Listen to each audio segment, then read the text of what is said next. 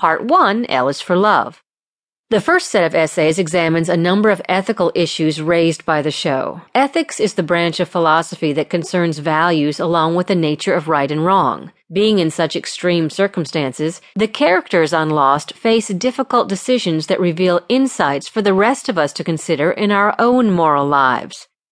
Michael Austen looks into the relationships Jack and Locke have with their fathers. He argues that the failures of all four demonstrate that parents and children have a duty to meet each other's unique needs. Rebecca Vartabedian, however, questions whether Michael took his duty to his son Walter too far when he traded Walter's life for the lives of others. She shows how two different ethical theories provide the framework for evaluating his action. Robert Arp and Patricia Brace apply three different ethical theories to the many instances of moral objectification that occur on Lost. Their analysis suggests that while moral objectification is sometimes all right, it is sometimes wrong. Deborah Barnbaum investigates whether the Dharma Initiative conforms to widely held ethical principles, concluding that it is entirely unjustifiable and therefore wrong. But are actions that depend on values ever really right or wrong? George Risley maintains that though it is tempting to suppose not, this position is ultimately untenable. He argues that the show challenges us to develop justifications for our own moral perspectives. Part 2, O is for origin.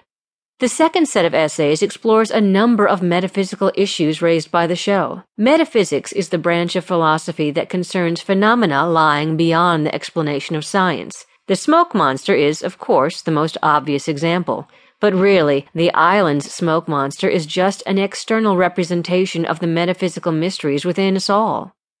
Sander Lee discusses issue of faith, reason, and free will in the stories of four of the characters. He concludes that the show's philosophical value may lie more in the questions it raises than the answers it presents. Charles Taliaferro and Dan Castrol take on the problem of self-knowledge. They propose that, paradoxically, we can find out who we really are only by determining what we would do if we were someone else, such as someone stranded on a remote tropical island.